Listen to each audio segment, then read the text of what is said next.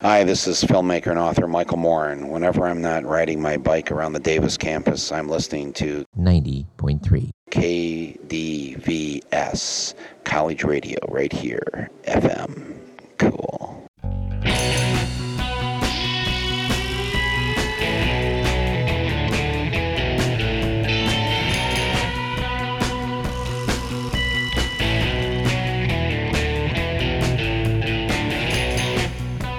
This is Radio Parallax, a slightly different perspective from a slightly different view, with topics that include matters in science, technology, history, politics, current events, and whatever we damn well please. And now the host of Radio Parallax, Douglas Everett.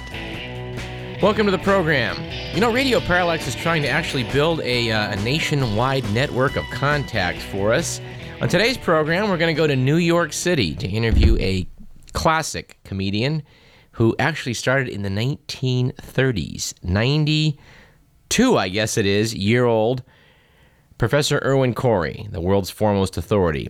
And, we do have some folks in L.A. that we've been talking to. I did, on assignment for Radio Parallax, try and obtain Mort Sahl, another legendary comedian.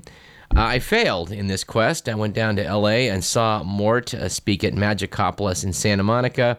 But his wife was running interference for him and said he's just not doing any interviews currently, period, end of story. But we're not going to give up quite that easily. We're gonna see what we can do. And it wasn't ruled out completely.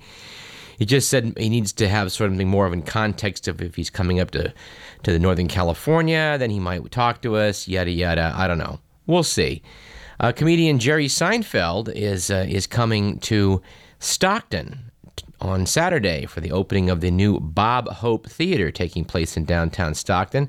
And I don't know whether we'll get a chance to speak with him or not, but we're going to try that as well.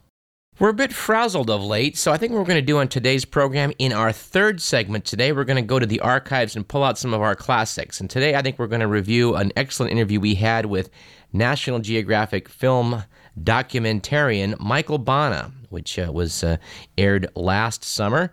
It was a great interview, and I think we're going to do it again today. And hopefully you'll enjoy it if you didn't hear it the first time, newly. And if you heard it the first time, well, enjoy it again, okay? You know, we like to start each show with at least some little bit of levity. And, of course, Rodney Dangerfield always seems to come through for us. So, how about this one? I was such an ugly kid. When I played in the sandbox, the cat kept covering me up. And now in some real-world comedy, and of course we like to cite political humorist Will Durst when he says, "You just can't make this stuff up." With the following item, I'm listening to NPR on Sunday, and they mention that National Security Advisor Condoleezza Rice has commented on CNN about some developments in North Korea. I don't know if you noticed this. There apparently was a humongous explosion in the renegade communist state of North Korea, somewhere near the Chinese border, after which witnesses described seeing a large mushroom cloud. Now, of course, the subject of whether they do or do not have nukes in North Korea has been in the news much of late. And, of course, when a large mushroom cloud suddenly appears after an explosion, you think that eyebrows would be raised all over the world as to what this might mean. Well, Condoleezza Rice did go on to CNN and say yes, she'd heard these reports, and that they were looking into it, and that, perhaps in North Korea there'd been a forest fire. And I thought to myself, sure, we live in California. Forest fires are a relatively common phenomenon here in our dry summers. And of course, any of you out there that have been anywhere near a forest fire know that they are often accompanied by humongous explosions and mushroom clouds, right? Yes, this is the administration that's apparently getting extra points in this election year for the fine job it's done in being vigilant in the ongoing war on terror. Yeah, a large explosion and mushroom cloud, probably a forest fire. Now, I would like to just mention that in the Osama watch, we're now getting up near 1,100 days. In fact, I think we are at 1,101 days since the September 11th attacks on America. We haven't captured Osama, but we did invade Iraq. 2/3 of which is now under the control of radical Islamic fundamentalist clerics. Yes, what used to be a secular state, where such people who may or may not be allied with al-Qaeda directly, they certainly seem to be allied with them indirectly, they were under control by strongman Saddam Hussein, who, let's admit, by all standards, was not a nice guy. But it was not the kind of failed state that we saw in Afghanistan until now. Our frequent contributor Steve Alexander asked me yesterday, well, what would you do now? I said, well, Steve, we shouldn't have gone in the first place. He said, well, okay, maybe, but what would you do now? And I don't know. I'm awfully glad I'm not the president trying to fix this, because you know what they say, an ounce of prevention is worth a pound of cure. And the strange thing about it is, it's uncanny. 30 years ago, Steve and I were having these same discussions about what would you do now in Vietnam. And I think that's a topic best left for another day, but we should address that, the eerie repetition of history 3 decades later. All right, have you heard about what happened on 60 Minutes, I guess it was, with Dan Rather over at CBS?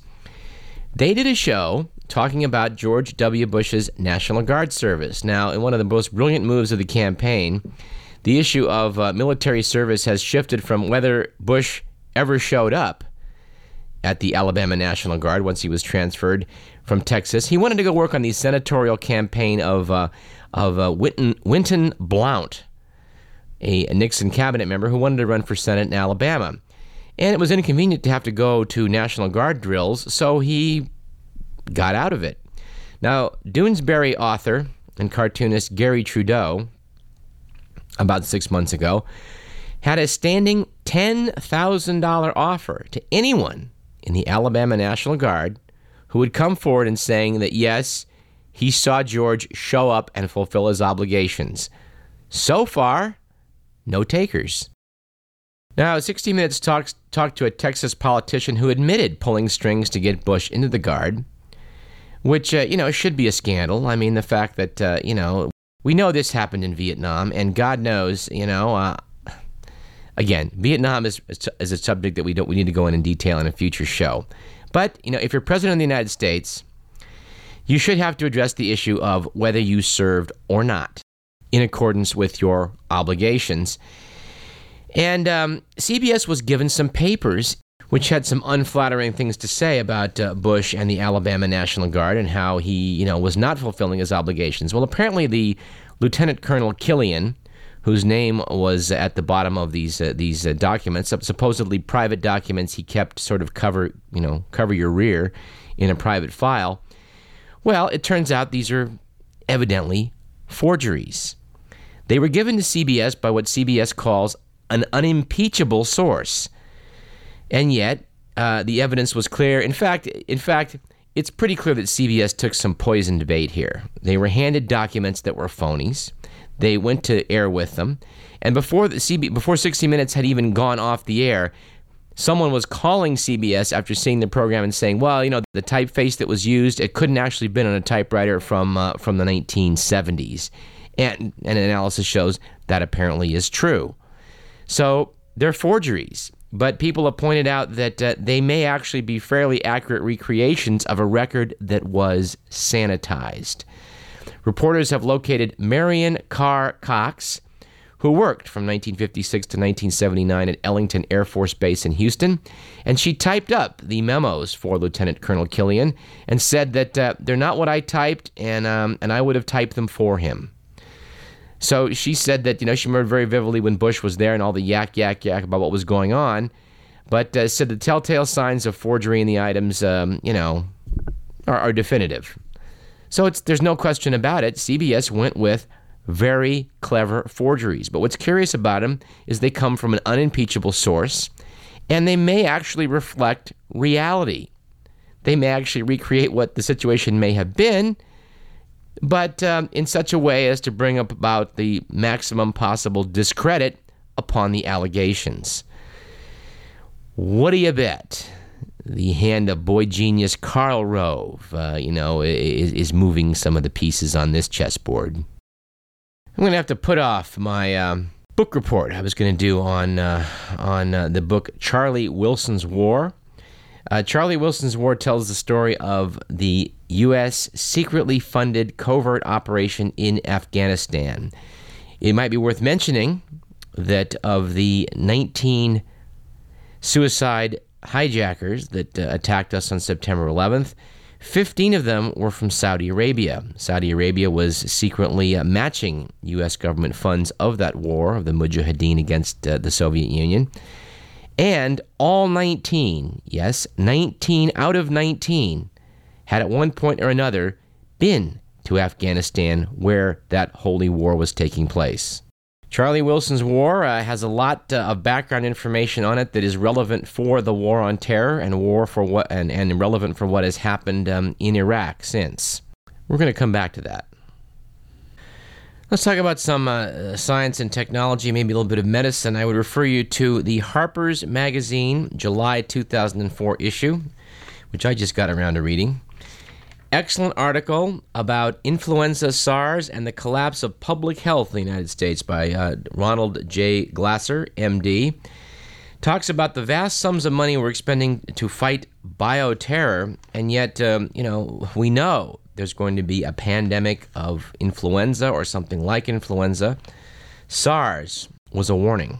And very little money seems to be spent in that direction. There, in fact, is no comprehensive plan for what to do when the next, potential pandemic like happened in 1918 comes along. One thing really got my attention out of this article I think I should mention. I guess I didn't realize how close SARS came to becoming a pandemic. This flu-like syndrome that went to immediate pneumonia in Hong Kong in February of 2003, investigated by the World Health Organization, which sent Dr. Carlo Urbani, an Italian infectious disease specialist. Dr. Urbani unfortunately succumbed to SARS in his investigation, but it was successfully quarantined.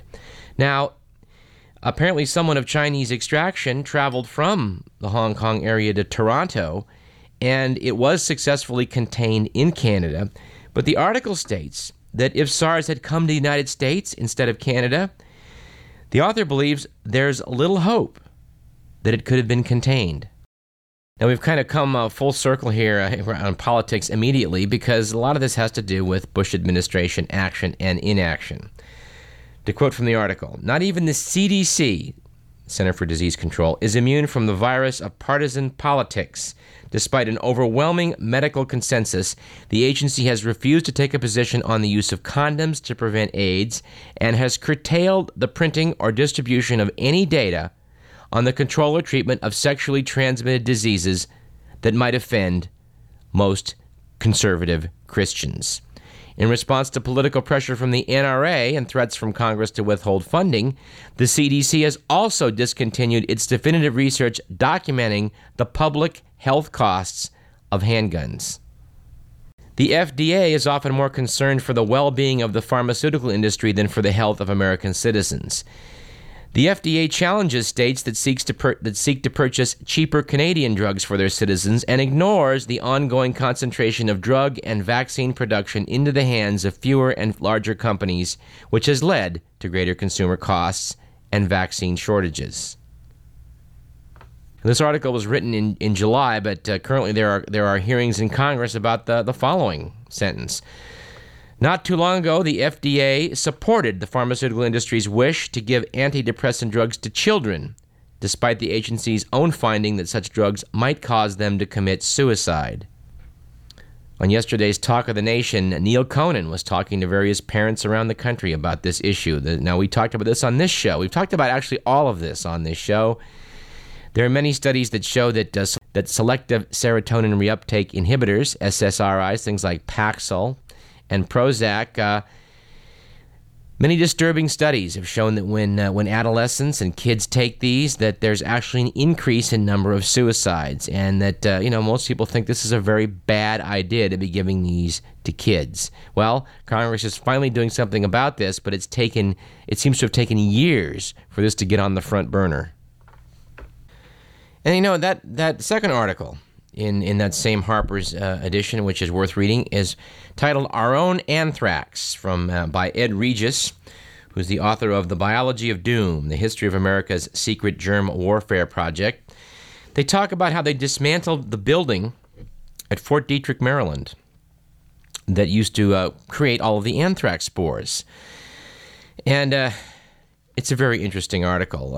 When Stephen Valentino and I found ourselves in Washington, D.C. in July, we took a trip up to the Gettysburg battlefield and drove through Frederick, Maryland, home of Fort Detrick. I noticed that I couldn't see the fort as you had previously from the freeway last time I was in that area. And apparently the reason is that they took down the largest structures, according to this article.